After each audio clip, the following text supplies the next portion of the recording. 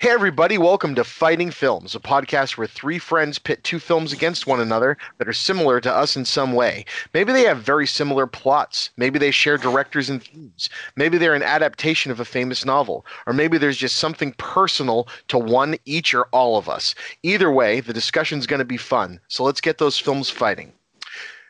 This episode is one of our director spotlights, and I'm one of your co-hosts, Chris, and with me today is Stefan. I'm the show creator, stat person, fun fact generator, and critical aggregate.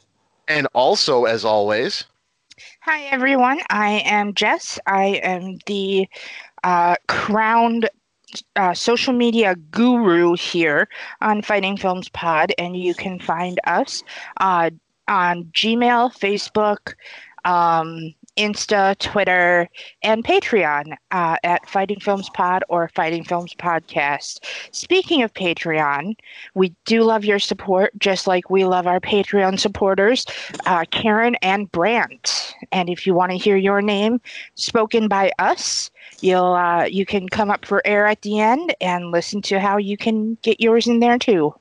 But don't come up too fast or you'll get the bends. Yes, I was hoping as soon as she said that, I'm like, make a Ben's joke. Awesome. Oh man, it's funny.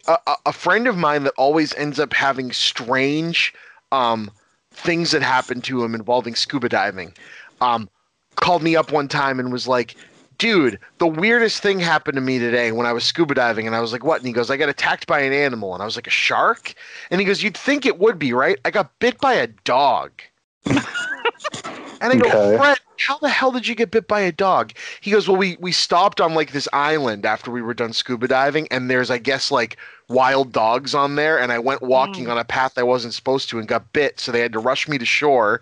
And I'm like, are you serious, dude? He's like, yeah, it was pretty wild. And also, he just found out that he has the bends.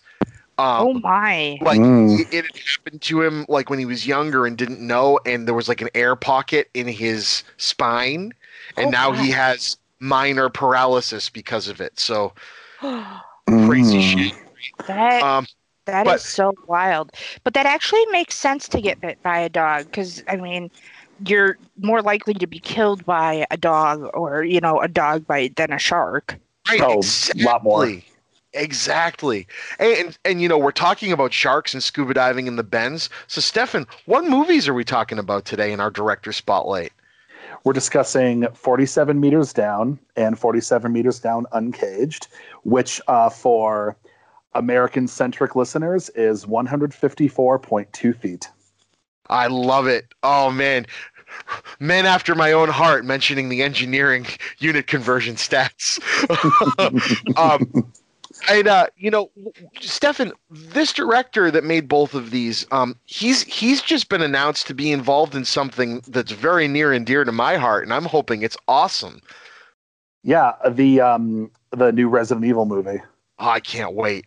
Yeah, especially after seeing these two movies, it's like, this guy gets it. So I think we're going to have some fun. Yeah, which is now pushed back to Thanksgiving. So Kyle and I are trying to figure out how we can, move our plans around so we can go see it. It was going to be Labor Day weekend originally, which is when there's Pride in Duluth. It's like, great, okay, I'll be up there. We can go then. Awesome, but ugh. So before we get to breaking down the movies, obviously these movies are sequels to each other, so that's the main reason why they're alike. But some sequels can just be drastically different and not the same thing. But folks, Stefan, Jess, like, what are some other ways in which, these movies did a good or not so good job of being alike before we get into breaking them down?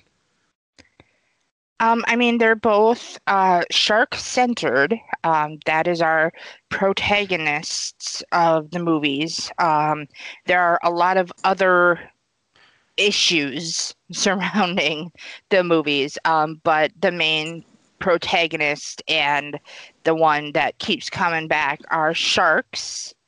And we've got both of these movies are female-led.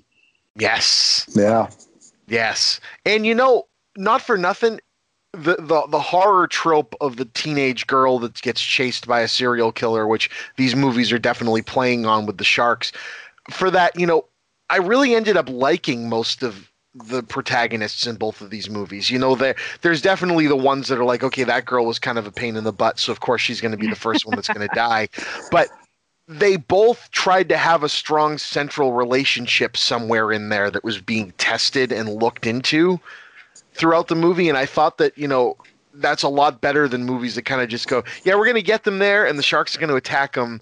And we didn't really think of anything else. So they were at least kind of trying there, I think. Yeah, actually, what is cool is that in both movies, the main characters are sisters or, you know, stepsisters. Yeah. Right. Yeah. It makes it feel a lot more grounded. And you know, I like a movie that tries, you know, that isn't just showing up and being like, yeah, you know, and these movies definitely seem to try. So it's good on them. So movie number, go ahead. Sorry. I was going to say, I think it gave them a reason to have to care about each other. Because, like, you know, you can be a good human being and care about somebody, but, you know, if a shark's coming at you and you don't really know the other person, you can, you know, push them towards the shark or in front of you and be like, take them, see ya.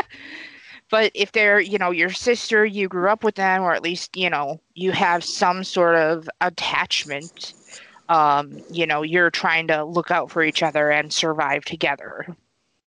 Exactly. Absolutely. And I love survival movies anyway. So this genre is just primed for me.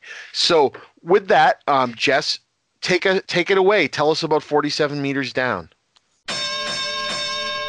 Alrighty, so 47 Meters Down is a PG-13 adventure drama horror from 2017. According to IMDb.com, it says it's about two sisters vacationing in Mexico who are trapped in a shark cage at the bottom of the ocean. With less than an hour of oxygen left and great white sharks circling nearby, they must fight to survive. So I actually super love creature features, and I love that we are doing them this month. So we get to get all my creature feature buckets filled. But for some reason, I don't know why, and I couldn't tell you, but I really love shark movies. Yeah. Mm-hmm. Jaws, The Meg, Six-Headed Shark Attack, like... Sharknado, yeah. Oh, all the Sharknadoes. Like they're just so insane and great and just bonkers. And like you can go from a movie that, you know, is very realistic, like this one, or you can, you know, go all the way to Six-Headed Shark Attack, where, you know, the shark uses four of its heads like legs and goes on land. Like it's so ridiculous what, you know, people come up with, but it's so interesting to see these big creatures of the deep as these protagonists. And I just think it's so interesting and so fun. So I did take some notes while I was watching this. So we have Lisa and Kate, who are sisters. Lisa is Mandy Moore, played by Mandy Moore, and Claire Holt plays Kate. And actually, what's really wild about this is there are 6 people in the cast. That's crazy. Yeah, that's it. 6 people in this entire movie.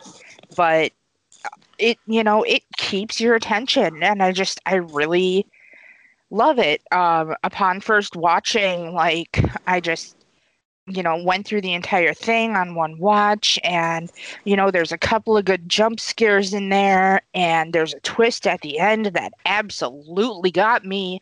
And, you know, I can usually see movies coming, and I was gobsmacked by this one. Yep. So we open up, and Kate and Lisa are vacationing in Mexico, and they're lounging by the pool, whatever.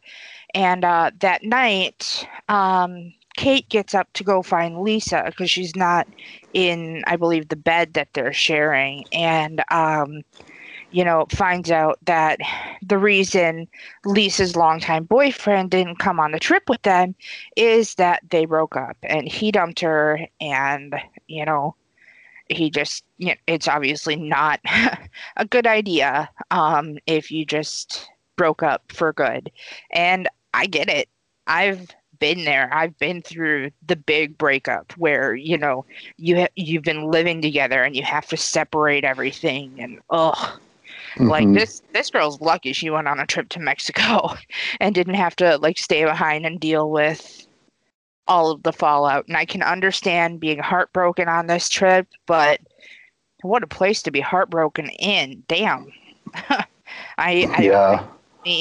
Imagine, drinking daiquiris poolside. I mean, that sounds amazing. So they can't go back to sleep. They go to a club and they meet a couple guys and they have lunch with them and the next day, and the guys are like, "Hey, you should go shark diving with us." And Kate, who's more adventurous and more of a daredevil, she's the older sister, is like, "Yeah, we should go." And Lisa's like, "No, I don't think so." And yeah, Stefan. Oh, I was saying it's always a red flag when you have two guys in a foreign country say, let's do, join us for this, I was like, I don't fully agree with that.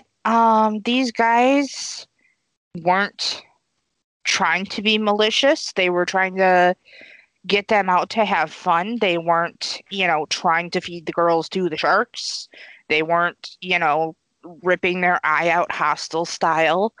They, they were just trying to show them a good time. I mean, yeah, thank God. Yeah, and I mean, I totally get it. Like, don't, go on some rando's boat that you don't even know with two guys you've known for 24 hours.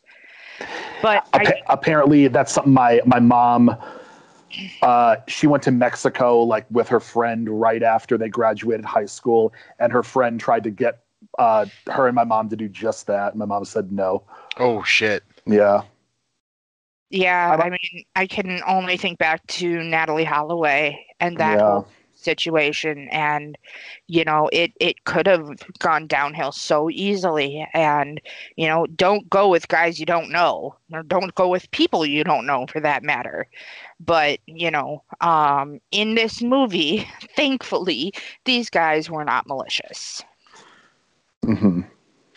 So, Kate, which this is something that kept bugging me during the film, is that Lisa, Mandy Moore's character, kept saying no to things, and Kate would hold over like, "Oh, how are you going to get exciting pictures if you stay in, the bathroom the entire time? Or, do you just want pictures of us lounging poolside? Is that going to make your ex jealous?"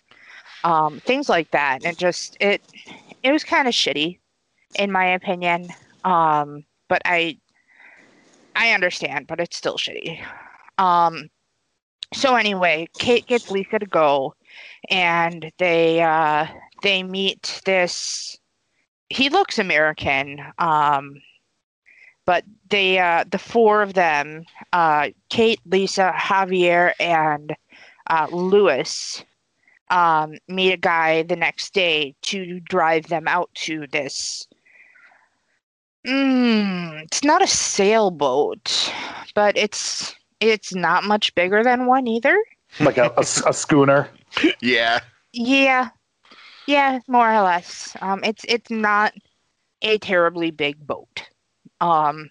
There's enough room for them to kind of stand there, but not a ton of room to walk around really, with equipment and everything. So they get there, and the guys go down in the cage first, and they come back up, and they said, "Okay, don't worry, you're only going to go 5 meters down in the cage." And 5 meters is 16.40 feet for us Americans. Still, a decent amount. But what stopped me, the two things that stopped me is one, you get on the boat and their equipment is rusty as hell. Yes. Yeah. Like I get it, you're on salt water, it's in the air, it's everywhere, but this entire cage is covered in rust. The winch is covered in rust. Like everything is rusty. Like, I don't trust it. And Lisa said no as well. But not only do they have rusty equipment, they start chumming the water. If you don't know what chumming is, it's where they take fish bits and blood and throw it in the water to draw sharks in. Um, and sharks can sense blood up to like 5 miles away. It's pretty crazy, but it's actually illegal in a lot of places. And I guess it's iffy in Mexico. Like there are certain areas that you can't chum in. I didn't know specifically where they were, but Kate does make a comment that isn't it illegal? And the other guy, I think Benjamin, just kind of, shrugs it off like, hey, we're in Mexico. How else am I supposed to call the sharks? Hey, sharks, come here. Here, sharky, sharky, sharky. And it's like, you're such an ass. Like, that's a great way to get his persona across, but dang. Now the girls suit up and are about to get in the water, and the Captain Taylor, Matthew Modine actually, was saying, just calm down. Sharks can sense a heartbeat 5 miles away. And I'm like, I don't know if that's true. So yeah, actually sharks can sense heartbeats. It doesn't say how far away, but they sense their prey through something called supersensitive electrosensory organs. And so I just thought that was really interesting, that they can even pick up like faint electrical signals. Like I thought that was pretty wild. Yeah, sharks are incredible. Yeah. They are. They're so amazing. Yeah, so they can pick up little electrical signals from your body, and just it's so wild. I mean, we know that they don't have the best eyesight, and of course they don't have ears, so they can't hear, but they pick up on blood, they pick up on vibrations in the water, and now faint electrical signals. Like that's pretty crazy. So anyway, they get down in the cage, and they borrowed one of the guy's cameras, and he straight up says, "Don't drop it." And it's got like a fucking wrist tether and everything, and they're taking pictures, and as soon as they get into the water, Lisa is loving it. Like she's like, "Oh my gosh, this is amazing." And by the way they're acting, honestly, a whole new world popped into my head. I'm like, a whole new world. Like it just and I'm shocked this is one of the only Mandy Moore roles where she didn't sing in the production. It's rare. Yeah. And so they're taking pictures in their cute scuba gear, and they have like these really nice face masks instead of like the, goggles and like the mouthpiece. And then after a few pictures, they drop the camera and it's eaten by a shark. So that's great. That's why the wrist strap is there. Yeah, I was wondering about that too. It's like that's something I would never lose for myself or anybody else. I don't care how mad I was at anybody. I would never damage your phone deliberately. Well, and it's not like they dropped it deliberately. They just, didn't put it on their wrist like they should have. Yeah. I would have made sure that they had that on their wrist before they got in the water. Well, I mean, he trusted them. Like they were just getting in the water. Like, yeah, there wasn't really much time to be like, "Is it on your wrist? I want to see it." So, yeah, I'm a kind of person who would be, but that's me. Yeah, actually, I was gonna say this reminds me of when my friend who does karaoke DJing got wireless microphones, and a friend of mine was up doing karaoke in this really tiny bar in Anoka, and he did something like fancy with the microphone, and he didn't have the wrist strap on, and accidentally threw it down a flight of stairs. Oh no. Oh, But we digress. Anyway, they see a couple sharks, and they're enjoying their view. You know, they see big sharks come by. Kid is like, "Oh, pet one." And honestly, I probably would have tried to pet one. You know, they're too big. They can't make a big U-turn. You know, they're probably going to be sleek, like, you know, a seal maybe. I've never pet a shark, so I don't know. But, you know, I honestly would have tried, but Lisa being, you know, Lisa, no, no, can't do that. Um, but as soon as they're a few minutes in, the winch slips and they drop Oh. down a couple.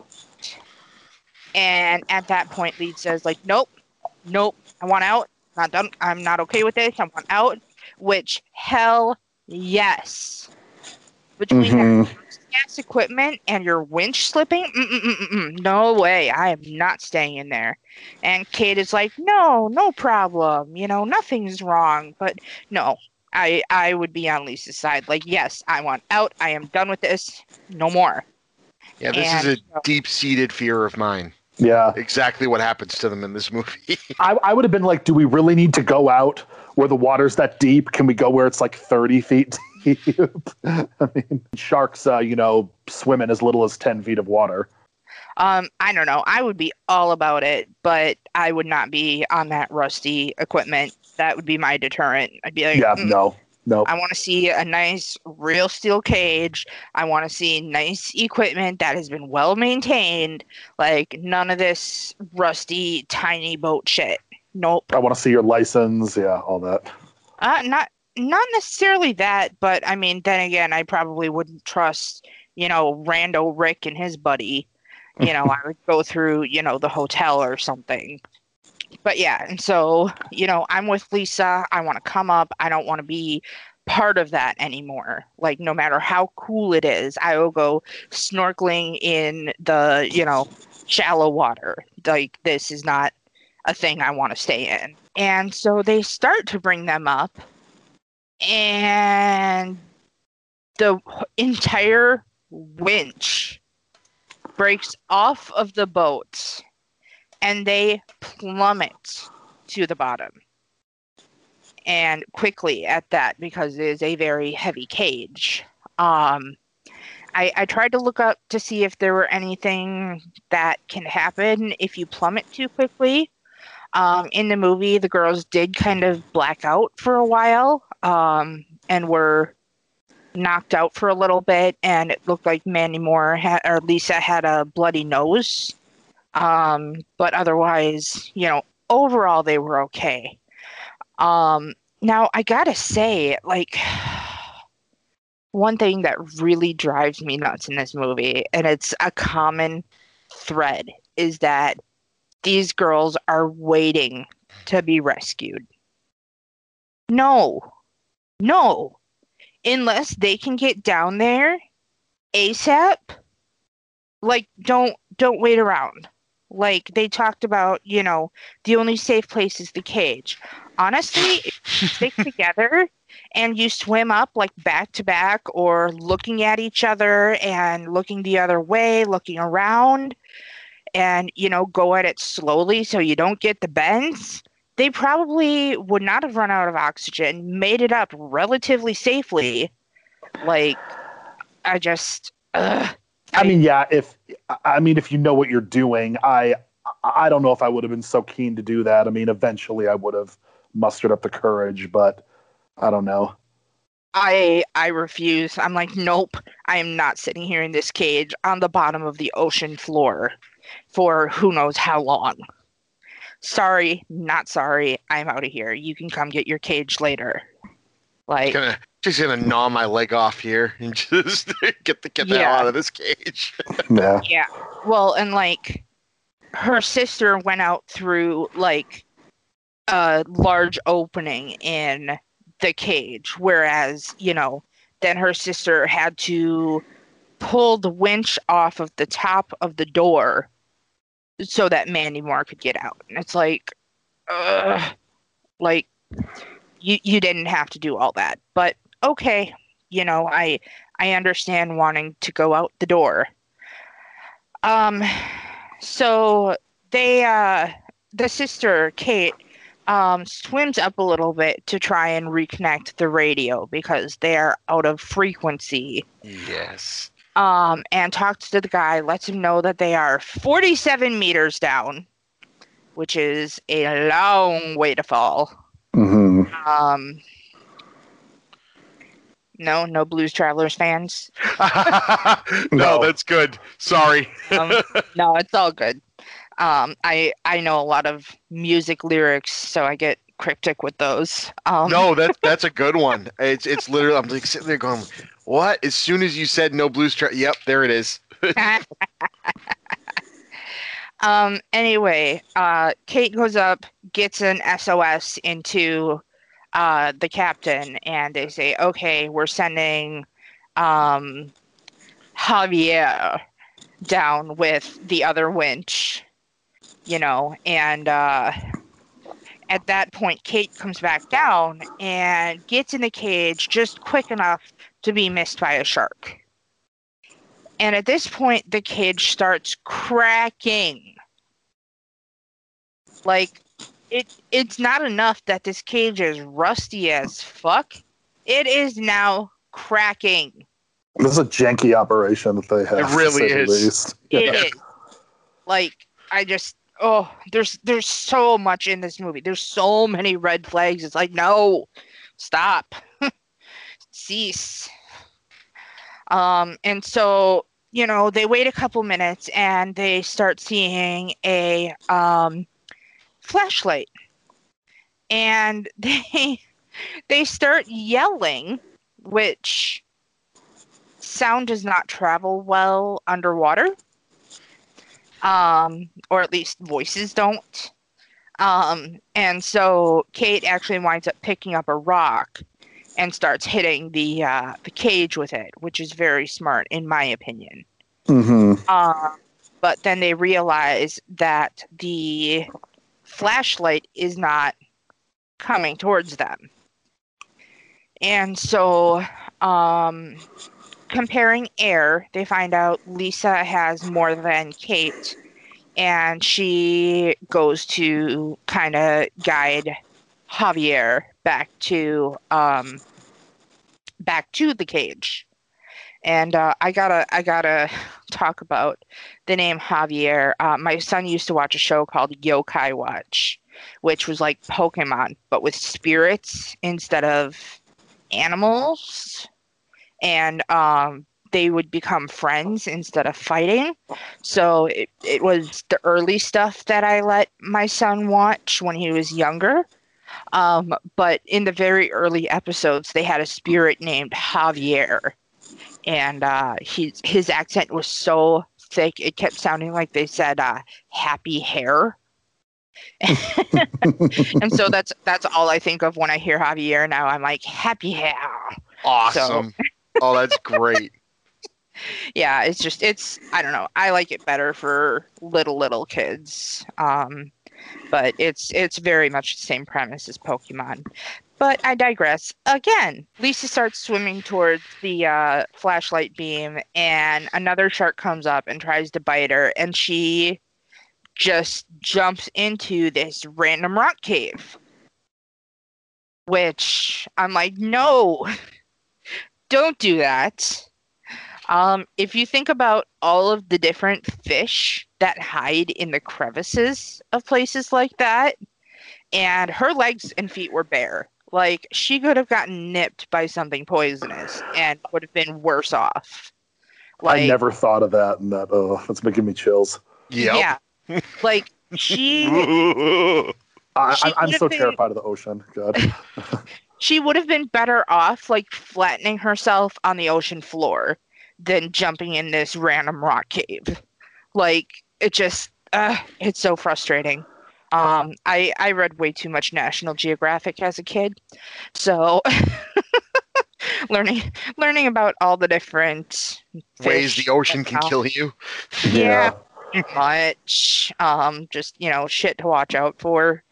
Anyway, so she, you know, um, hides from the shark enough that it loses interest and moves on. And she comes up to this giant open, what, chasm, would you call it? It's just this bottomless pit.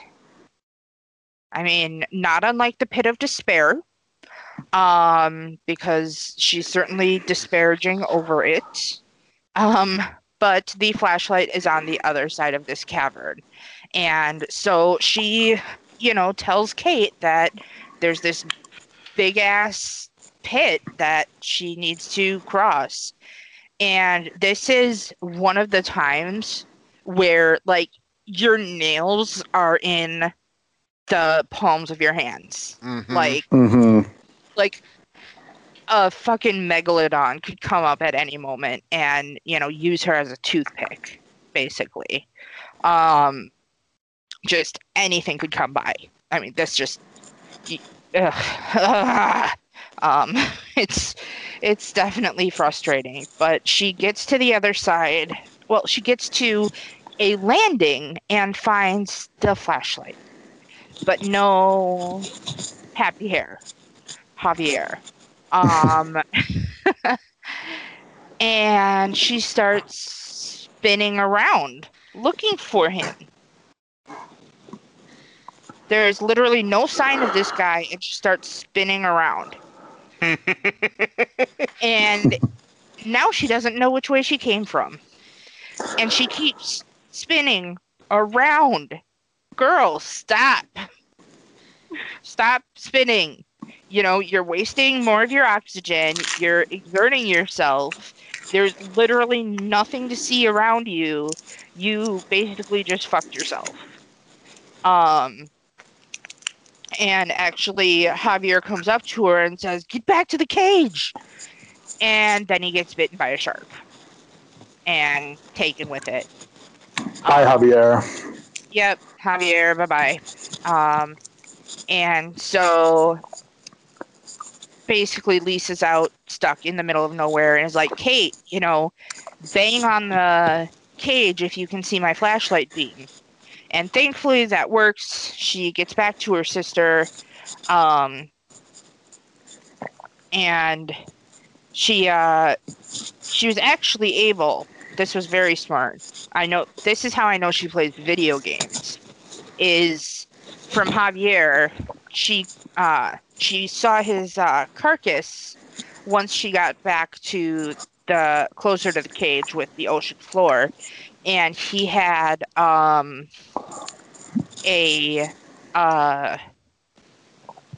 shoot, what is the name of it? A spear gun, Yes. and the the clip for the other winch. And did he have flares? I think he had flares.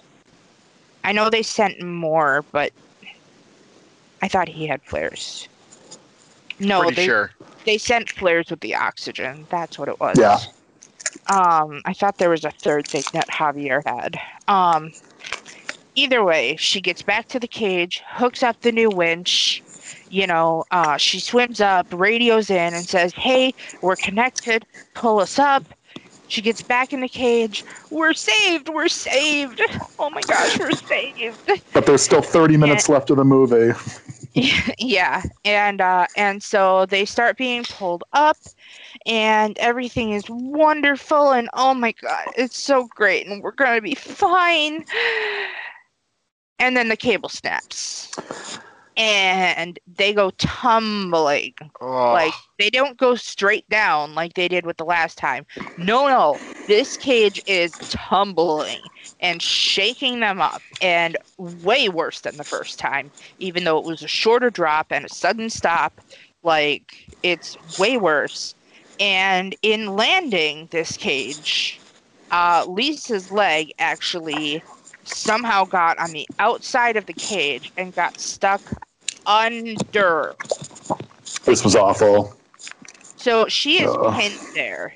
Um, and so actually something I forgot to mention earlier when they were plummeting really fast, and I was wondering if there were any like physical issues that could happen. Lisa's watch that she's diving with, I don't really think it's a diving watch. The glass on it broke. Mm. So, Mhm. and they made sure to show that, which I used to have a friend that would call that, Schrodinger's blank. Yep. Like, pay attention to this. It'll be a key point later, or it'll be used later. Is it Schrodinger's or Chekhov's? Mm, I've heard it maybe. used both ways. That's Yeah, why. for That's why. Chekhov's. Yeah. Oh, okay. I thought they used Schrodinger's, but wasn't No, Schrodinger with the cat in the box? no, I've heard people say it both ways too. That was more of a question to the group, like because when you said it's like, yeah, that makes sense. But no, is it Schrodinger's or Chekhov's gun or cat? Yeah, I don't remember anymore. Yeah, I have no idea. Maybe somebody out there can tell us. I'm pretty sure Schrodinger's the one with the cat that may or may not be alive in a box. Um, I love what's it that type of physics. It's just like we can prove to you that the cat may or may not be in the box or may not have ever existed at all. Wait, what? yeah. So they obviously the second winch doesn't work this time, and they're stuck at the bottom. But they were able to relay that they're running out of oxygen, so they send down more, and along with a few flares. And so And can I just say when I first saw this movie, I expected that they were just gonna leave them to die.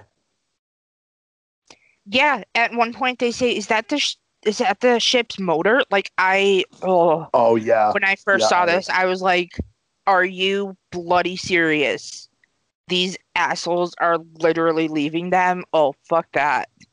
Yeah, Like, I mean they, no one knew they were out there, and it's clearly, a janky operation. It wouldn't have surprised me. well, I mean, they said it was a friend's boat. Like, this isn't something they do normally, Right. apparently. But they could do it to swindle tourists. Who Mm-hmm. knows? Get the two cute guys to make friends with the two cute girls and, invite them out $100 each. All it costs is, ship fuel and electricity, you know. Yeah. But anyway, they were talking about the dangers of switching their tank, and they brought up nitrogen narcosis. Mm. Now, I have not heard this term before, Me neither. and I didn't look it up the first time I watched this movie, but I did look it up now, and according to healthline.com, nitrogen narcosis is a condition that affects deep-sea divers, and it goes by many other names, including NARCS, rapture of the deep, the martini effect, and inert gas narcosis. And so it was saying that deep-sea divers use oxygen tanks to help them breathe, and the tanks usually contain a mix of oxygen, nitrogen, and other gases. Now, once divers swim deeper than about 100 feet, the increased pressure can alter these gases, and when inhaled, the gases can produce unusual symptoms that often make a person appear to be drunk. Now, they're saying, well, nitrogen narcosis is a temporary condition. It can have serious health consequences. And some of the symptoms of nitrogen narcosis, they project that, or they describe that they're feeling like they're uncomfortably drunk or dazed, and the symptoms include poor judgment, short-term memory loss, trouble concentrating, a sense of euphoria, disorientation, reduced nerve and muscle function, hyper-focusing on a specific area, and dun, dun, dun, hallucination. And Stick a pin in that. yep, and more severe cases can also cause someone to go into a coma or even die. Yikes. So, like, this is a pretty serious thing. And symptoms actually start to become even more serious at a depth of about 300 feet. So, like, this is pretty serious deal. I think it should have been mentioned before they went down instead of over a crackly ass radio that they can barely hear. Yeah, by the way, Yeah, I think a lot of things should have been mentioned before they went in. Yeah, by the way, there's about 1,000 things that can kill you while you're doing this. Yeah. Have fun. And so, Kate goes out to get the oxygen and she gets her tank switched over and then starts to bring the other one back to Lisa, whose leg is still pinned under the cage. And she gets the oxygen tank close enough, and as soon as she gets her leg out from under the cage, she finds out Kate is alive. And so she gets out, finds Kate, and finds out that Kate is actually really nearby, which is kind of weird how close she is. But she is bleeding profusely. And I'm like, you figured out how to get a cage off your leg. How about you figure out how to, stop your sister's leg from bleeding and drawing sharks? right? Yeah. Just a thought. Anyway, they start swimming up to the surface because they're not waiting around anymore. And they light one flare to kind of keep sharks at bay, and it goes out. And they go to grab the second flare, and they drop it. Of course they do. People in situations like this, I would always keep like my hands would be just so tense. I can't drop anything. I'm not dropping anything because I've seen too many movies like this, so I know not to drop things. Yeah, but you're also in the water, and stuff can go wrong. Oh yeah. But it actually sets it up really well for when they get the third one lit, and they are surrounded by like 3 sharks. It's one of the best shots in the entire Oh movie. yeah. It's great. Is. Oh my 'Cause gosh. You don't think like claustrophobia under the water is a thing, but that darkness, they're down so far that like what's out there, you think you picture just like, blue openness. I can see everywhere. And Yeah. 10 feet in front of you. it's terrifying. Oh man, that shot is just insane. Yeah, that's why one of my biggest fears is deep water. And that's an example, like right there. Yeah, like I don't mind, how deep the cage went. I'm like, cool, there's floor there. But once you get to that chasm, Yeah. No, sorry, Bob. Anyway, the girls are forced to stay in that spot for 5 minutes so they can decompress and not get the bends.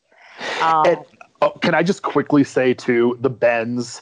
I wrote this in the notes. I don't know if you saw, Jess, but I mentioned Rescue 911 on this podcast before and how that show traumatized me, like made me afraid of like literally everything. Another thing was the bends. Yep. They did a couple episodes about them. I'm like, you can die from coming up the water too fast. Like what? Like, oh my God. Is that streaming anywhere? The only place I found it is on Pluto. Okay. Yeah, I don't know if it's even there to stream, but they have like a whole channel where it runs constantly. Ooh, okay. Yeah. I might have to check that out. Mm-hmm. It definitely shows its age, but it's still pretty cool. Yeah. Anyway, they're stuck in this position with like at least 3 very large sharks around them. And quite honestly, if they don't make a lot of motion, they probably would have been all right. Sharks are very drawn to vibrations in the water and whatnot, but now that we know sharks can sense electricity, who knows? Um, Either way, they get their 5 minutes in and they start going up to the boat. They're like, time's up, swim, swim, swim. So they're swimming up super fast and they get to the surface and they see the boat and they start swimming to it. And all of a sudden, Lisa gets chomped by a shark and gets pulled down. And she starts fighting it and she gets away from it.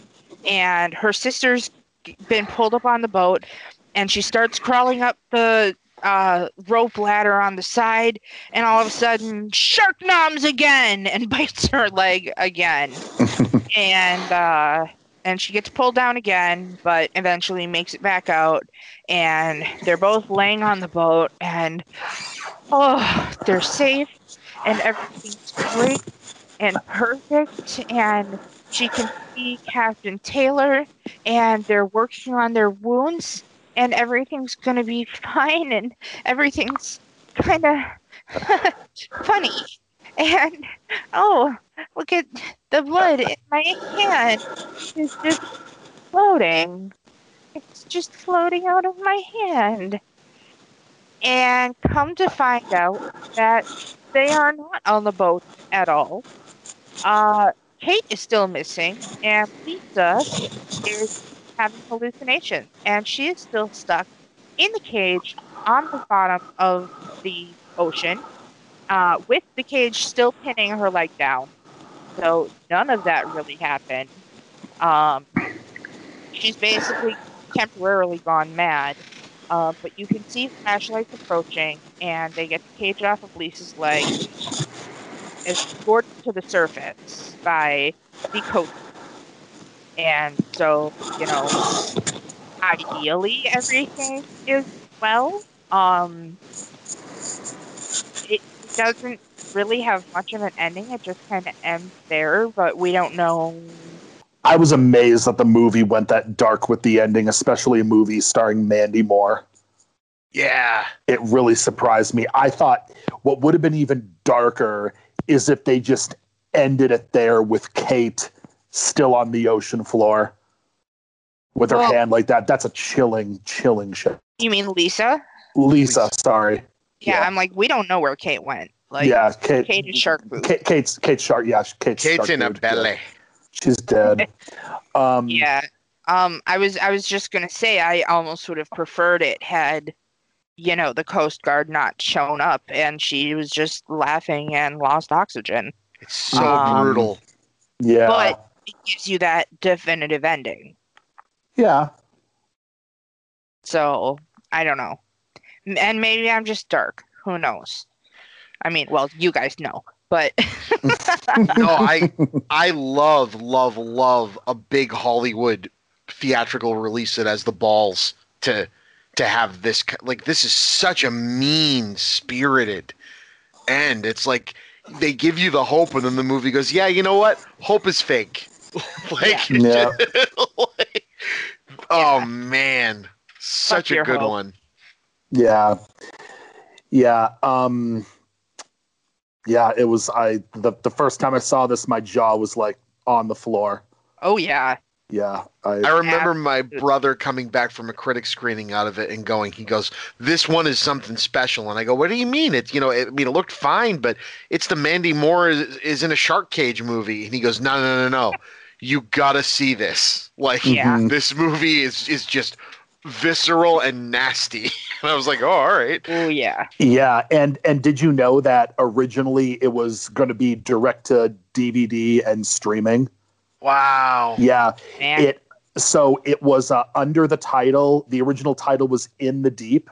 Okay. And you can still see it as such on Rotten Tomatoes. So it was supposed to be released in August of 2016 in stores and streaming, and they shipped the DVDs to stores on the same day it was announced that they were pulling it and instead doing a theatrical release. So which happened in cool. 2017. So you can, if you go on eBay, you can find their collector's items of the DVD with the title In the Deep. Oh, wow. And clearly it went on to be a huge hit and spawn a sequel. So Yeah, it reminds me of the Pitch Black thing. Pitch Black was supposed to be a made for Sci-Fi Channel movie.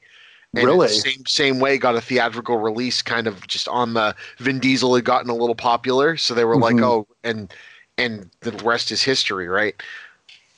Mm. Yeah, I love Pitch Black. Well, for that was awesome, Jess. I like reliving the movie through you talking about it and getting my hair standing on end again because the movie's just intense. It is. It really is. Actually, Stefan told me a really cool little factoid that I did not even know about it and did not even know like there's a, pretty well-known actor that had a part in it, but he actually wound up getting cut out. Really? Yeah, Stefan? yeah. Oh, okay. I was. You want to say it? Or yeah. So James Vanderbeek played Lisa's boyfriend Stuart. He was the one that broke up with her, and broke up in and there were some flashbacks, but it was cut out. And I think it flowed better that way. But so he would have been the seventh credited cast member in this movie. How dare you cut the Dawson out of my movie?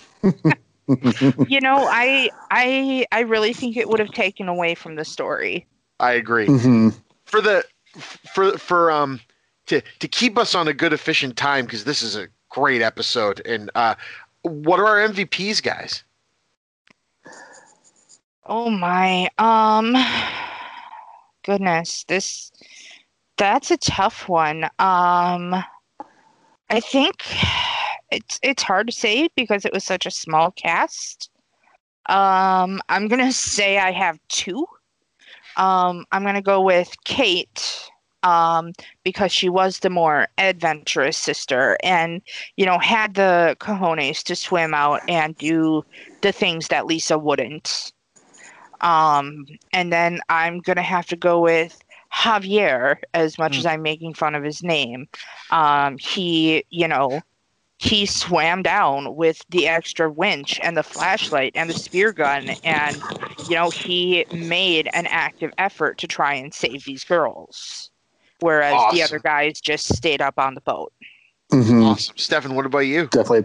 I mean, yeah, I would agree with that, and I would also like to give a shout out to, I guess, if we did want to do a That Guy, yeah, sure, for this movie, my That Guy is Matthew Modine.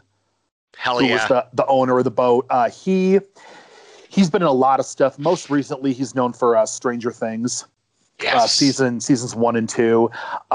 He was one of the casualties of Cutthroat Island, the Rennie Harlan movie starring Gina Davis and him, which destroyed both of their careers, both their film careers, and killed the pirate genre till Pirates of the Caribbean.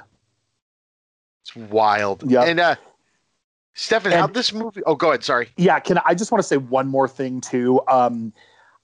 I think this has been a long time coming for Mandy Moore to have done a movie like this. Yeah. A little bit. I've always been a huge Mandy Moore fan. I was going to go see her. She was coming to Minneapolis right before COVID happened, so didn't happen. So I'm hoping to see her when she does eventually come. She's finally performing Candy again live after ignoring it for years and never acknowledging that, which I love. So she, in 2003, first of all, 2002, she was to have been the opening victim, a la Drew Barrymore, in the Wes Craven, Kevin Williamson werewolf film Cursed. Oh, yeah. Yeah, the same character that Maya played in the original, the car garage scene. Love it. Yep. But when that movie got messed up and they ordered, rewrites and reshoots, she was unavailable to refilm her scene, so didn't happen. # Cursed Director's Cut, make it happen. Yeah. Yeah. And the other one was in 2003. or 4, it was announced she was going to do a horror movie called Au Pair, or a thriller where she was a nanny for a wealthy family who uncovers dark, sinister secrets. But that sounds great too. Yeah, it never got off the ground beyond that. I found a few references to it online, but that's all. Yeah, if I ever meet her, I'm totally asking her what happened with that movie. Yeah, I gotta talk about Matthew Modine because like I didn't remember who he was, but like the name pinged for me. And I just went through his filmography, and I guess what I remember him most from is he starred in the TV movie Flowers for Algernon, Yes, he did. which I love that book. One of my favorite quotes is from that book. So I just, that's what pinged for me. I'm like, I recognize that name, and I had to kind of go down it. And that and The Dark Knight or The Dark Knight Rises, he had a role in that as well. I don't remember him in that movie. Yeah, he was also on Weeds for a while. Um, but he played a character in The Dark Knight Rises named Foley. Probably a detective or something. Yeah, exactly. Yeah, he looks like someone who he has that look. Yeah. Yeah. So the critical consensus for this movie, as per Rotten Tomatoes as usual, 52% critical score and 36% audience score. I cannot believe the audience score isn't higher. I guess the nastiness of the ending must have really pissed people off. Probably. Well, of course, everyone's a sucker for, a regular Hollywood ending where everything's peachy at the end. I really give it credit for doing that ending and then having it immediately be like, yeah, sorry, no. Yeah, me too. I really loved it. Yeah, it makes it so much more memorable to me. Cool. And for sure more memorable than the one we're going to talk about, but and that brings us to our next movie on this episode of Fighting Films, the sequel to 47 Meters Down, 47 Meters Down Uncaged. Stefan, take it away. 47 Meters Down Uncaged was released 2 years later in 2019. And the synopsis per IMDb is: two sisters diving in a ruined underwater city quickly learn they've entered the territory of the deadliest shark species in the claustrophobic labyrinth of submerged caves. So we first saw this, Jess and I.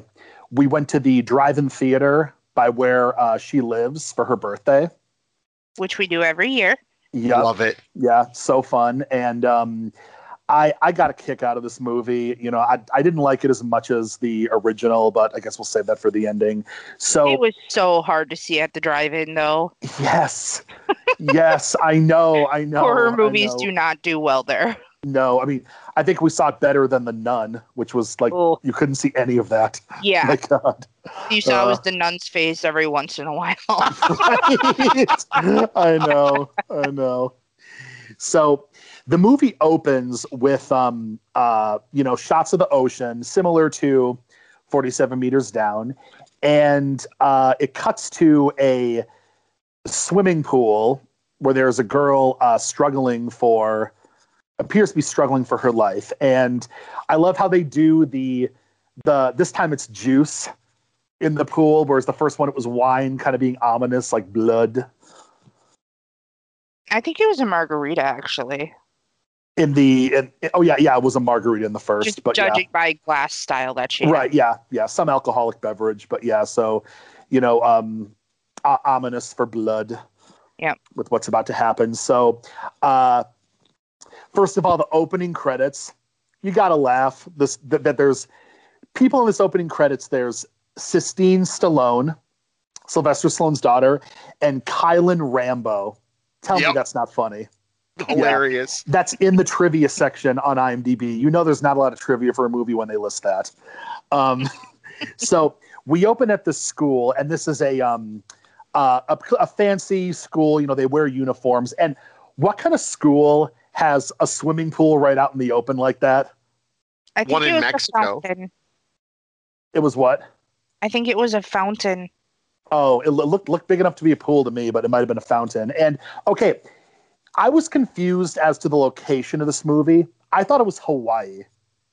It seemed like Hawaii, especially with the school. Yeah. There weren't a lot of Hispanic people in this movie, or people who looked Mexican. But the ruins they were in didn't look like they'd be in Hawaii. So I couldn't find anything about that on IMDb or any of the synopses where it took place. So didn't it say they were Aztec, right? Was what they kept saying. Yeah, that's what I thought. So then it would have been Mexico. But this, I mean, I know some foreign countries have all American schools, but I wouldn't think Mexico, but maybe.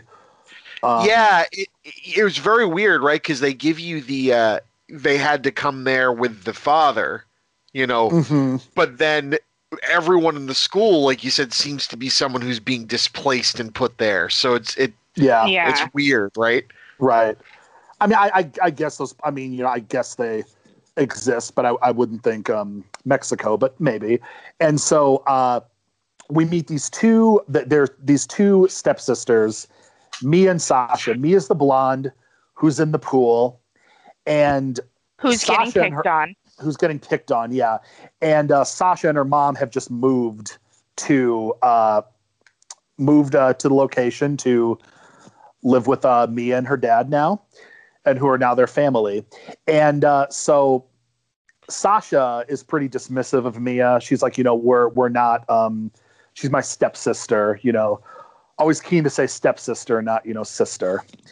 And so their mom picks them up, played by Nia Long, who I've always thought was really underrated. And yeah, she's actually my that girl actor for this movie. Oh, awesome. Yeah. What else has she been in? Oh, goodness. So I remember first seeing her on Fresh Prince of Bel-Air. Wow. She was Will's long-term girlfriend, Lisa, for a while. She was actually off and on for about 4 years. She was also in the movie Friday. She was on Living Single. Like, she has a pretty great career. Like, she was in Boys in the Hood. She, had a stint on Moesha as a babysitter in a two-parter. She, was in The Best Man. She was in Boiler Room, Big Mama's House. She was on Judging Amy. She was on... Boston Legal.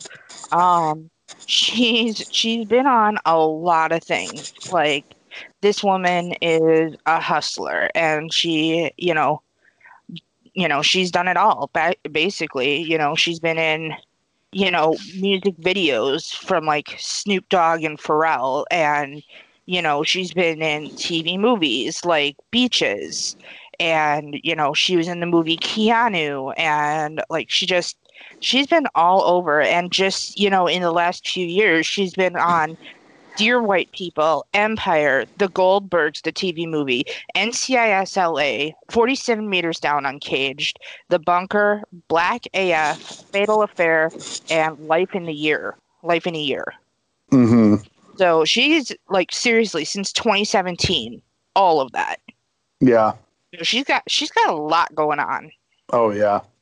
But yeah. she's fantastic and looks amazing, and yeah, that is that woman actor for this movie. Mm-hmm. For sure. And so then and she was in Stigmata. Sorry. Yeah. Oh yeah. Good movie.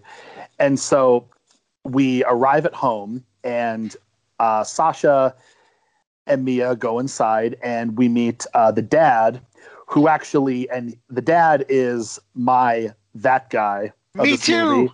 Yep, John Corbett, who he's been in a ton of stuff. I first remembered him from Northern Exposure. My parents loved that show. Oh yeah, back in the day. Northern Exposure, My Big Fat Greek Wedding, and Sex and the City are probably what he's most known for. Oh my God. His role on Sex and the City was so heartbreaking. That's what I heard. I heard that. I'm a gay, and I've never seen Sex and the City. Not much. So. I know. Whoa. So Mia sits down with her dad, and he's basically like, okay. First of all, so Sasha has been invited by her friends who don't like Mia to go on a glass bottom boat ride, to see underwater life and whatnot. Whenever I think of glass bottom boats, I always think of the Magic School Bus. There was one episode where they did that, or one of the books. Yes. And I thought it looked so cool. I'd love to do something like that sometime.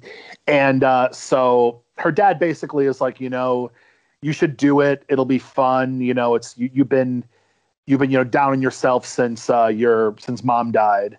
And he gives her his shark tooth, and stick a pin in that, because whenever somebody gives him something, it's going to come back. Yeah, I love later that on, especially a movie like this. Yep. I love the ominousness of it too, because it's like, hey, I found this in the city. Well, how'd that get down there?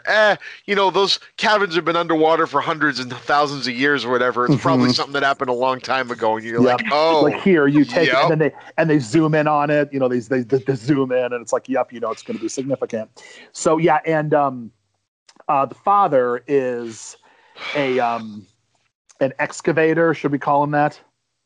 Yes. Yep. And he's looking at Aztecan ruins at this location. The underwater ruins. That's why they're living there right now. And so we cut to the next day, and Sasha and Mia are going for the boat ride, and their mom drops them off. And then, so they are about to get on, and then Sasha's friends, Alexa and Nicole, show up, and they're like, we have something that'll be way more fun. Come with us. And, Mia at first is kind of, I don't know, Mia is very much the Lisa of this movie. Yes. They have the similarities here. Agreed. And I love how they flip off the bully, Kate or whatever her name was. That was a nice touch. Mm-hmm. Yep. So then they drive off, and this scenic view. I literally, when I thought this was in Hawaii, I wrote in my notes, I'm still pissed that I'm the only member of my family and most of my friends that have never been to Hawaii. I've never been. Let's go. Cool. Yeah. And so they arrive at this drop off, I guess not a cavern, but where it drops down and there's the water underneath. And they do the whole, are we gonna go? Are we gonna do this? Let's do, they go cliff diving.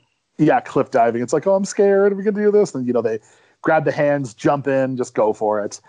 And so, yeah, they jump in, and then they swim a little ways and then get out, right? And then they walk. Or wait, isn't there a raft in the middle of this lagoon? Yeah, Yes. They walk and walk and walk, and then they show the raft, and it's like, oh, that coworker guy of your father's took me here because we're dating. Don't tell him. Oh yeah. So it gets back to that, and first of all, and I know that this is not off the grid because the dad was working there, but off the grid equals danger. In movies like this or real life, we've seen The Descent. Just don't do it. Just don't do it. There's a reason they're off the grid. I don't know. I took issue with the fact that they decided to suit up and take their equipment when it's they specifically set this equipment up for their dive. They're going to come back and all their oxygen is used up, and right? Hopefully they check it before they dive in. But that's very true. Teenagers and they don't care, but come on. Well, yeah, stupid teenagers. Yeah. That's probably what they were going for. So of course. So they put on their suits and dive in, and they go in this cavern underneath, and Then we see all the Aztecan ruins. And we soon hear She's Got the Look playing. I love that song. Love that song. Yeah. And we're introduced to our first jump scares, the shrieking fish. And I wrote, is that possible? Do fish do? I mean, I know sound doesn't travel underwater, but it sounded pretty static to me. I guess I didn't, but no, I actually tried to look it up, and I don't think that's a real thing. No, it reminds me of those like hatchet fish that look like damned souls. Oh, those things are so creepy. They'll haunt your dreams. Don't see that. And so then they keep swimming, and I love this part where. Did you notice one part where Mia was swimming? There was in the upper right corner, you could see a shark swim past her. Yep. Yeah. I had to rewind it and make sure I was seeing that right. I'm like, yep. It was such like nice touch. And for all the flaws this movie had, we'll get to them. That was a really nice touch. Well, it combines so many things that terrify me. Like I told you, the first one, the claustrophobia and the cage thing is a fear. Like after I saw Jaws the first time, it's just like, no, that doesn't seem like a good idea. Like I don't want to be underwater in something that I can't get out of. No.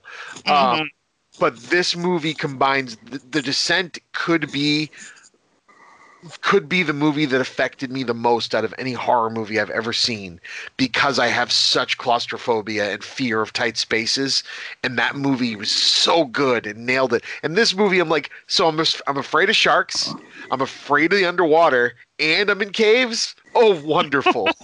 Anyway, so sorry, continue. So then we get our first look at the sharks. They pop out. There's a lot of shark jump scares in this movie. Oh, yeah. Yep, yeah. And I will say, and a common criticism of this movie was that the CGI was pretty poor, and I agree with that compared to the original.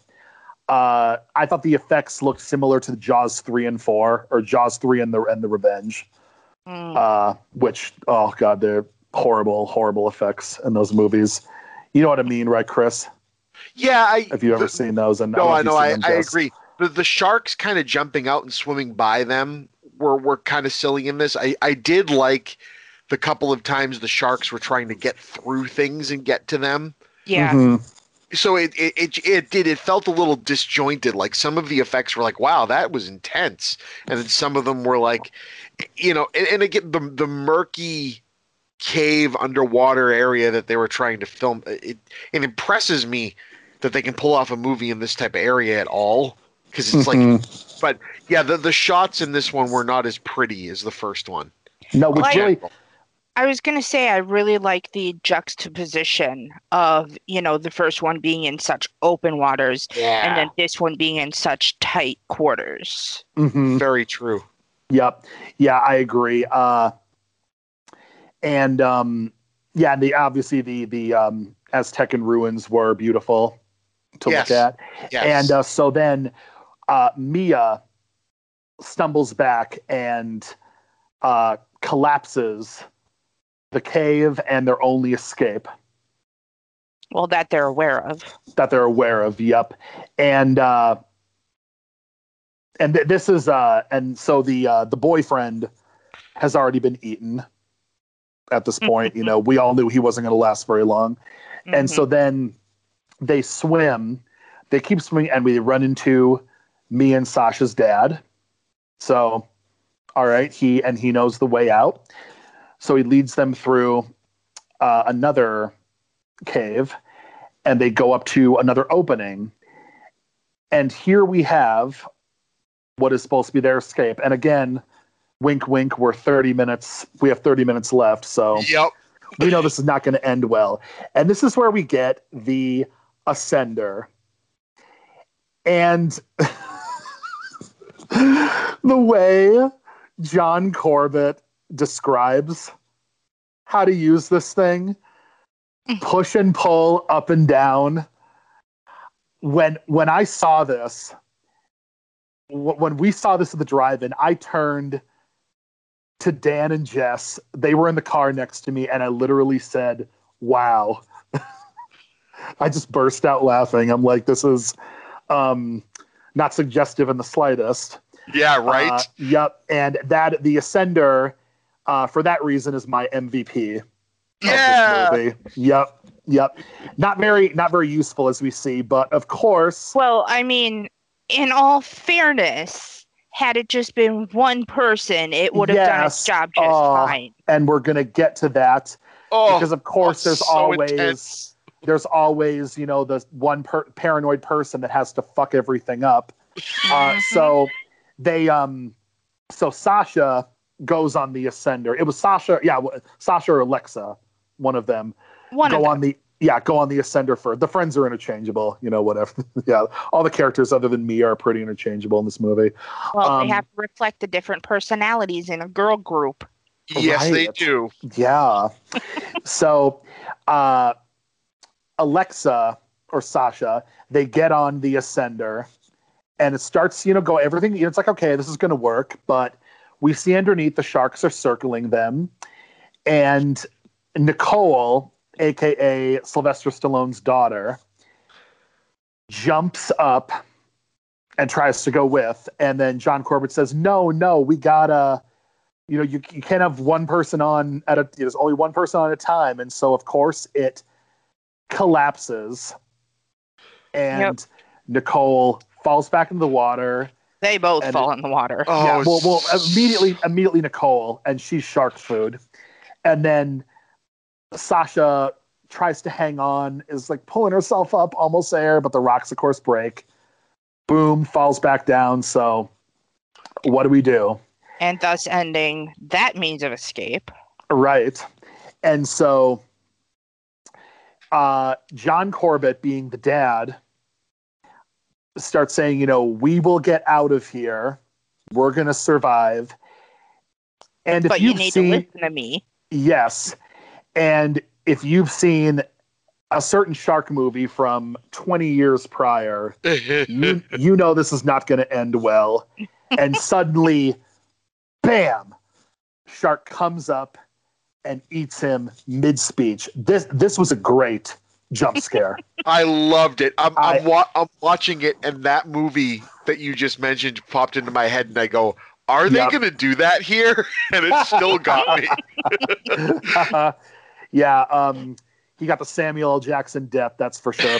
A throwback to one of our episodes from a week ago, or a week or two ago. Yeah. Yes. And so they surmise that they have to go back down and find another way out. So they do that, and they've hit the currents. And holy fuck, these currents. I think they're just as terrifying as the sharks. Yeah, that scene is intense. It's, oh my God. And so Sasha loses her balance and is pulled away. We assume she's dead.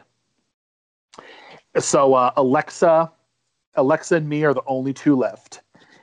And Alexa's going first, and out of a crevice pops a shark and pulls her back, pulls her in. She does the smartest thing, what I would have tried to do. She takes off her gear because the shark is kind of like stuck in there, and she tries to swim away, but she suffocates, drowns pretty quickly, unfortunately. And that shot of her dead body is haunting. Yep. Mm-hmm. It sends chills down my spine. Yeah. And so Mia has to push through at this point. It's like, as you said in the last one, Jess, pick yourself up by your bootstraps. And which I've mixed opinions on that saying, because usually it's, Republicans who say it. But that's another conversation. And so Mia is looking for a way out, and she comes across Sasha. She's still alive. But, I wrote in my notes, Sasha is alive, or is she? Because, we saw the last movie. Good point. Yeah, I wasn't getting my hopes up initially. And so they find a way out, fight their way through, and they make it to the surface. They're away from the shore, though. They got to find another way out, and they see a boat ahead of them, and it's the glass bottom boat they were supposed to go on, bringing the whole plot. Got to bring that plot line back around, Of course. and so then they've started chumming the waters, of course, which again I wrote, the legality of chumming the waters is always questionable, it seems. Don't chum the water. Don't chum the water. It's like, I love this bit because it's know. One, I really love both movies sparing use of blood. Like they really, even though these are shark movies, it's PG-13, but I loved the starkness of the shots of this, where it's like from the sky of like the blood surrounding them trying to run, and you see the sharks, and I'm just like, this is terrifying. Like It's like our safety is right there, and they are literally putting us in a soup that makes the shark want to eat us. It's like it's like coming through a minefield, basically. It's insane. What they're doing. And like you said, sorry, go ahead. No, I was gonna say I have to agree in the second one that, shot from the sky where you can see it spreading out, that's really cool. In the first one they had like 3 or 4 shots of like a fish head like floating in the water. I'm like, okay guys, we get it. Like, if you don't know what chum is, you do now. Right. And so they basically at this point, and they're screaming like, "Don't chum the water!" And of course, the person can't hear them because they can. They never do. So they're swimming for their lives. They realize they have one shot. They have to take it. So they start swimming, and as in the first one, they are grabbed, pulled under repeatedly. They keep fighting their way there.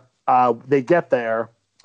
They reach it, and Sasha climbs up the ladder first, and then Mia starts climbing up, but then she is grabbed by a shark that jumps out of the water. Yeah, I always question how much sharks would, I mean, I know they can jump, of course, but if they would jump, sharks if they can air.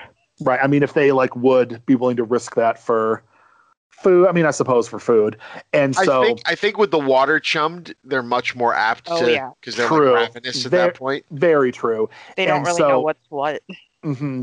Mia is pulled and is in the mouth of a shark. And again, another throwback to Deep Blue Sea. Yes. The ending of Deep Blue Sea, actually. She grabs the tooth that her dad gave her at the beginning, again, bringing that back around, and starts and she is smart and resourceful, stabs it everywhere, stabs it in the eye. It lets go. She swims back, climbs up. They are tended to their wounds, and hopefully that bitch Kate will give me a more respect now at school. I was going to say one of my favorite things is where they go up to the boat and they tried yelling at the guy not to chum the waters, but he can't hear them. And then they realize that they can see into the boat, the people who are looking out, because it's not really a glass bottom boat. Like, it has a lower level with glass sides. Yeah, I was wondering about that too. Yeah, and so like they go down and they like start pounding on the window, and there's like the bitchy school bully and like finally like the people run upstairs and they're like, stop chumming, there's people in the water, da da da. But it's so funny to see like the bully's face like, what? I love that scene. Yeah. Like, that shot is just so cool. Like, help us. Right. Yeah. And the lesson of this is, don't stick with original plans. I mean, do stick with original plans. Yeah, I mean, those chasing waterfalls. Right. Yes. Yeah. The rivers and the lakes that you're used to. I mean, don't go diving in caves. yeah, Stick to the glass bottoms boats, but which aren't really glass bottom boats. because what's scarier than the actual great white sharks you were going to see on that boat? You know, the blind cave great white shark. It's like, Jesus. I thought those sharks were really cool. I do too. Like them being like the, lack of pigment in their skin. I don't know if it's melanin for them. But them being almost albino and, it looked like they were blind because, they don't really need to see down there. Well, yeah, and they swam past, them on several occasions. So yeah. they seemed to knife, yeah. So I thought those sharks were pretty cool. Mm-hmm. Yeah. Yeah, and that's 47 meters down Uncaged. Yeah, awesome. Awesome. So you gave your MVP, Stefan, for this. What about you, Jess? I gotta stick with Nia Long. Yeah. I still remember her as Lisa from Fresh Prince, and like she's always gorgeous, and it's great, to see her when she's doing one of her many film endeavors. I've always mixed her up with Shauna Lathan. Is that her name? Oh, I'm not sure who that is. Oh, they kind of look alike. They've been in some stuff. Yeah. Is that how we pronounce that? I'm not sure, but yeah, that I agree with you, Stefan. The critical score for 47 meters down Uncaged is 45%. The audience score is 68%, which compared to the first, that seems too high. I agree. I mean, I know a lot of those positive reviews were from teenagers, I'm sure, because this was marketed towards them with the cast. Mm-hmm. Yeah, I'm actually, I feel like both of these movies I would feel should be pretty even. Like I don't think either of these are 50 or 40% movies. I'd say both of them are, high 60s to 70s is what I'd see. This is a good, B minus C plus couple movies in my opinion. Yep. I'd say around 60. 60 is like mixed to positive. That's fine. But I'm just really surprised the audience likes this one so much more than the first one. I mean, this one is a crowd pleaser, but I felt the first one was too. Well, it does have the typical Hollywood ending, and not everybody gets out safe, but it has a definitive ending. Yeah, very fair, very fair. Yeah, for me, just to think back, I'm not sure if this fits in the MVP category, but something I wanted to bring up before we move forward is, did they ever establish in this movie that those really tiny, not full head masks that they put on to go scuba diving had communication devices in them? I was wondering about that too. I mean, it looked like they did. Like the front was like a Bane mask kind of. Yeah, just a weird, like, because again, I mean, that would be an oversight. That would be a big one because, oh no, you know what? It's true because when the sharks are attacking them the first time and disband them, you hear the voices get like, which because they're separated and they can't communicate. I just didn't see it, and usually a movie will have someone say, don't forget to turn your radio on, or something. Honestly, with technology today, I wouldn't be surprised if it had like closed-term Bluetooth technology. Yeah, absolutely.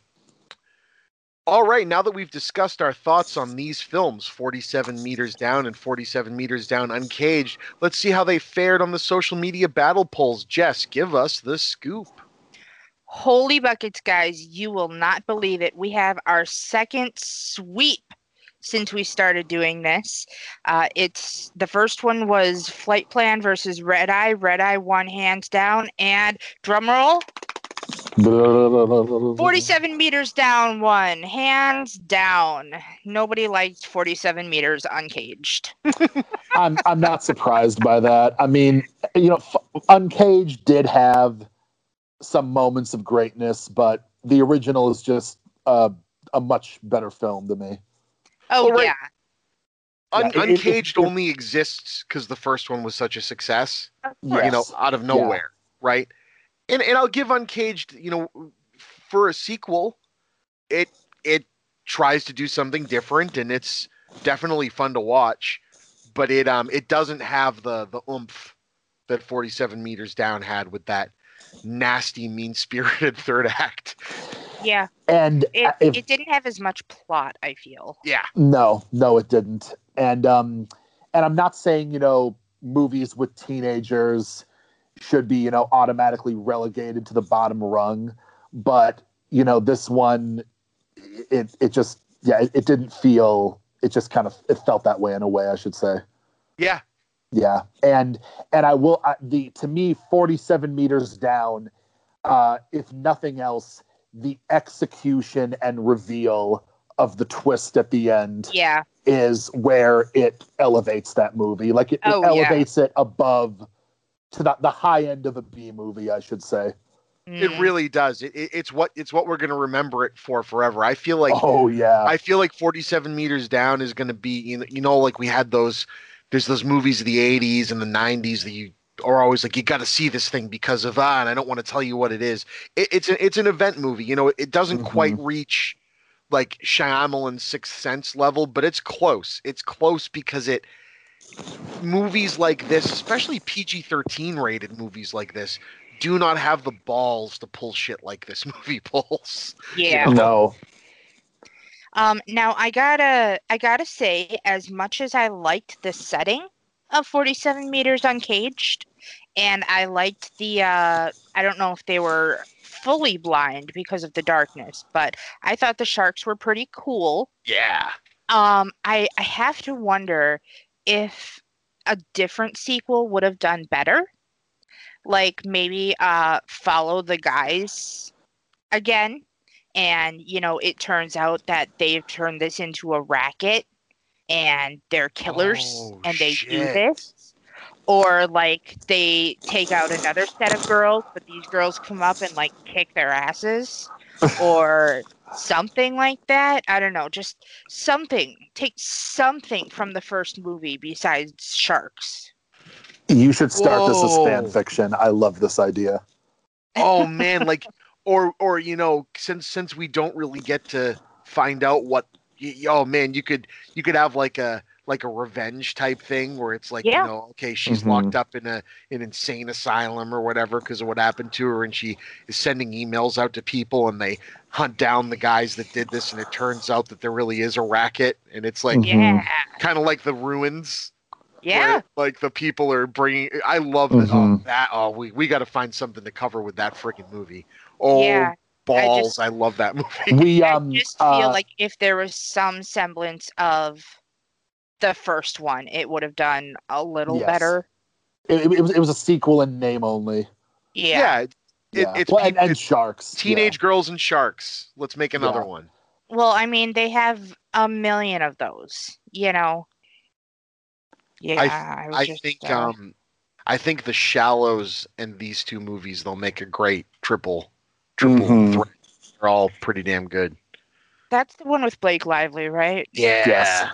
That's the one where yet. You haven't seen it? Oh, it I'll just say it just like these two movies, I think it catches you out of left field.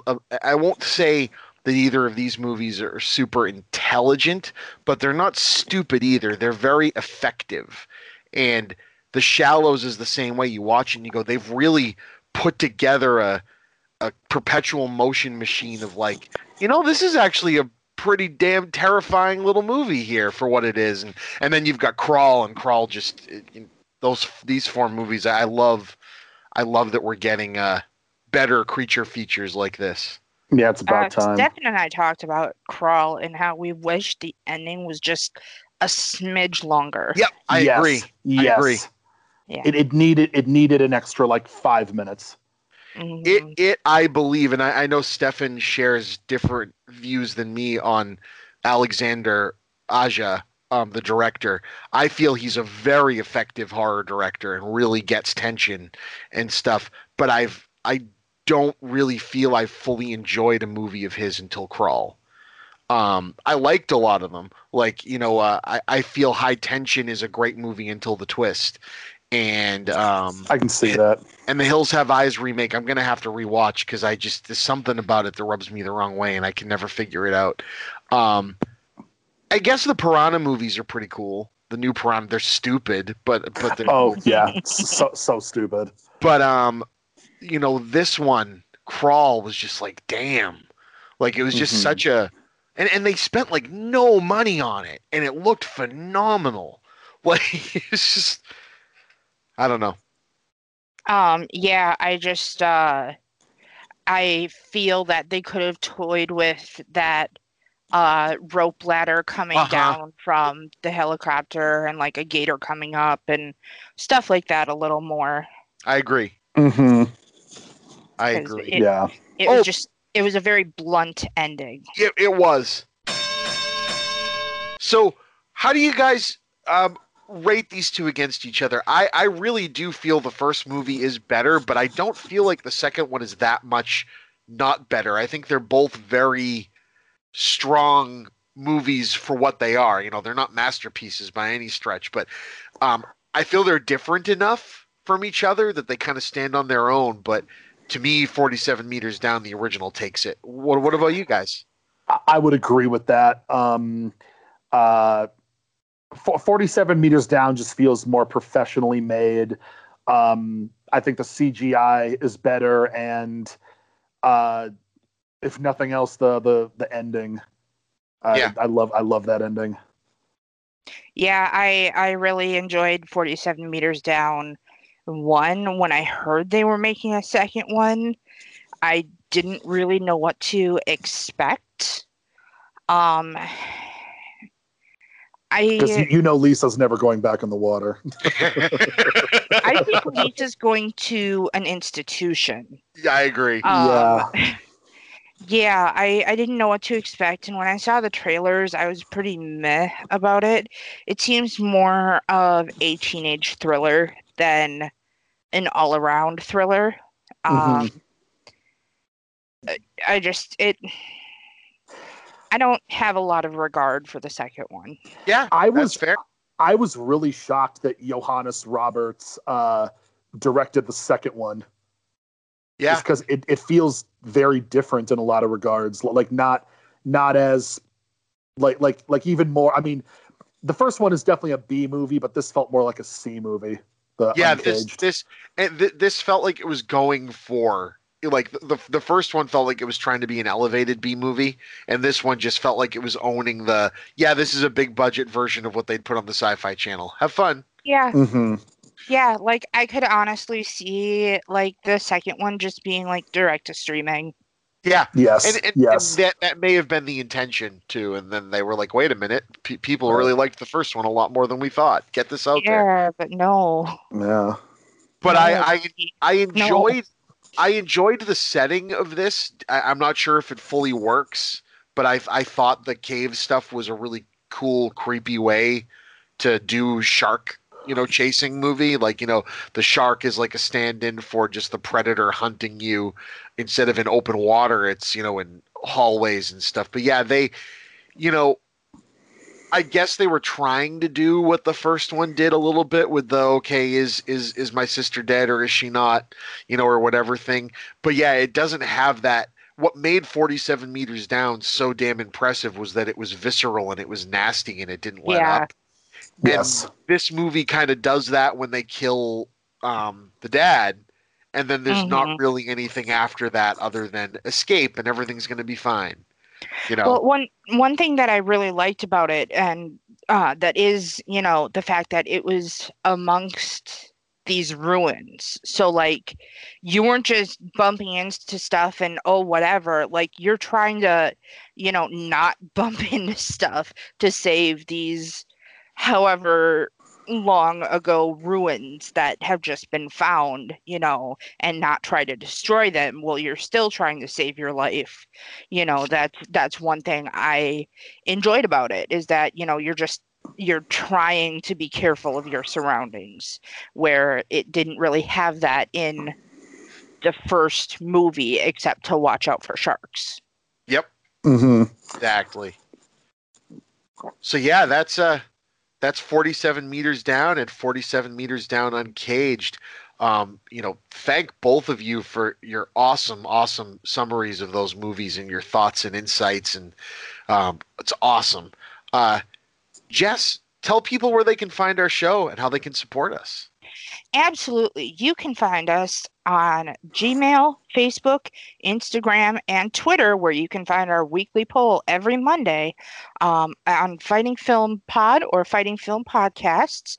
And if you decide that you really love us and want to throw some money at us, we are on Patreon at fightingfilmspod.com, or fightingfilmspod, not .com. It's patreon.com/fightingfilmspod.